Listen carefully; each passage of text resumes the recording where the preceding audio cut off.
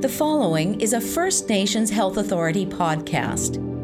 The FNHA is a health service delivery organization responsible for administering a variety of health programs and services for First Nations people living in BC. Find out more at fnha.ca. Hello and welcome to the FNHA Coronavirus Podcast. I'm John Moody from FNHA Communications. Please go to our website, www.fnha.ca/coronavirus for all the latest news on this pandemic. It's a constantly changing panorama out there.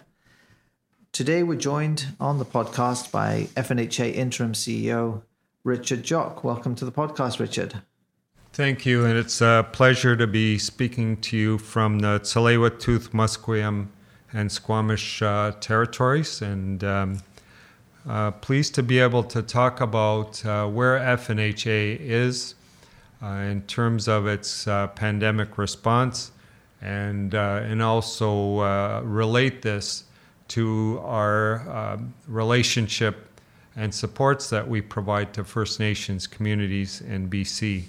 One of the important aspects of this pandemic is to state that we are still at level 3 state of response. And in my last podcast, I talked about what that means for us. And essentially, that meant and means that we are responding roughly 80% on COVID, and that we are also retaining our ongoing business functions, but then 20% other duties are still being pursued. What I'd like to update you on is really how we're needing to shift our pace. We would say from the period of when we declared that, which was March 29th, to now, we've been in a 100-yard dash style response. We've been really responding really quickly, and that is really is and was appropriate. What we are seeing now is that we need to adjust our pace and our approach so that we're really approaching this from the point of view of this being a marathon.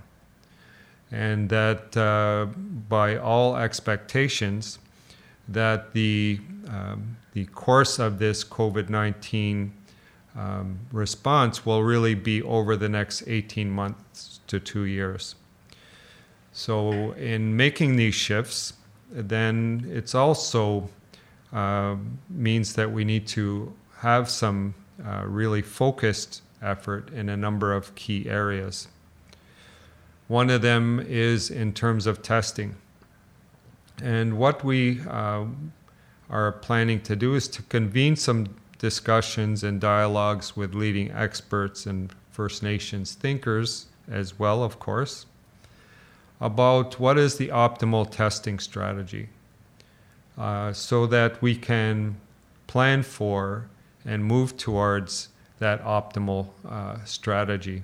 As you can see over the last weeks and months, what we have done is collectively adjust our strategy as resources permits, as the information about the disease becomes more available. However, I think it's now, as we shift our approach, we need to think about looking at that optimal context and then planning towards it. So this, I would say we have a few months to do this, to acquire the necessary equipment and to deploy, all of which is quite a challenge. This also relates to the need to have a really fundamental discussion on risk assessment. And if you look at what's happening provincially, the recent announcements, you can see that the risk level varies by location across the province. And as we start looking at how to resume business, risk assessment's an important part of any business resumption consideration and planning process. But also, as you're resuming business, and FNHA is in the course of now resuming our office operations and planning for that in a very considered way, that as the risk level changes, then we may need to adjust back to where we are, which is largely remote work. So again, risk assessment is an important element for us to consider further.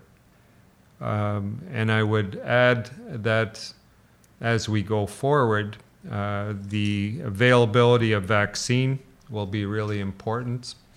And for those that were around in previous pandemics, such as H1N1, First Nations were high on the list in terms of access to and thus the availability of vaccine. So how do we plan forward? How do we address the relative state of priority of First Nations people in a potential scenario where vaccines become available? And what's our role in deployment, supply chain, all of those important elements? So this is another example of how we need to start looking forward and how our pace and set of interests then are laid out in front of us. The other aspect I believe is really important as you look at pace is that this also needs to be looked at from both physical and emotional aspects. That physically, we need to make sure that that all of the people involved with this set of efforts going forward are physically pacing ourselves, are taking the time to make sure that there's rest periods, that people are taking and scheduling annual leave, are developing also the emotional pacing aspects, which are also part of pacing. And I would use, for examples, are there strategies to shut off equipment, emails at certain periods? Is there access to cultural and other kinds of supports? And I really want to give a shout out to the Tsautson Lelam cultural support process that has been put in place and that provides individuals and groups with ceremonies, with some relaxation techniques, with traditional thinking that can be really guidance and support as we consider the emotional pacing for this marathon. I also want to say that that there is ongoing work, and I really want to salute the efforts of our regional executive directors working with nations and communities to look at how the rural and remote needs are going to be framed and implemented. And I would say that as we look forward to a potential wave 2, we now have the opportunity to plan what that will look like in detail.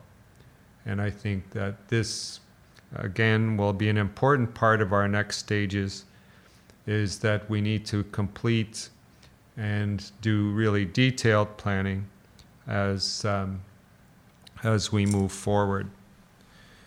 And I want to conclude by just stating that that I believe that transparency and communications are also vital to our continued function. I hesitate to say success, but I would say our continued function, and that we need to also consider how to shift our tools so that we are able to make sure that we have the information we need, but also not be overwhelmed by information. And I'm very glad to say that we've developed a texting tool that will be there to push out important information, which is triaged and is really limited to important information, and that we should have an app shortly that will also be part of that effective transparency, communication, and will again be a way for us to make sure that leaders, that health directors, that people involved with this pandemic response have access to the critical information. So really just want to also salute the efforts of everybody thus far, and to say that stay well, to focus on our pace, to look at the physical and emotional parts to that. And again, I'm still challenging everybody to keep up with at least 10,000 steps a day. I'm doing it. So challenge all to do that as well. So with that, thank you very much, and thanks for listening. Thank you very much, Richard. And thank you to all for listening. Bye-bye. You've been listening to an FNHA podcast. For more information on the coronavirus outbreak, please go to fnha.ca/coronavirus.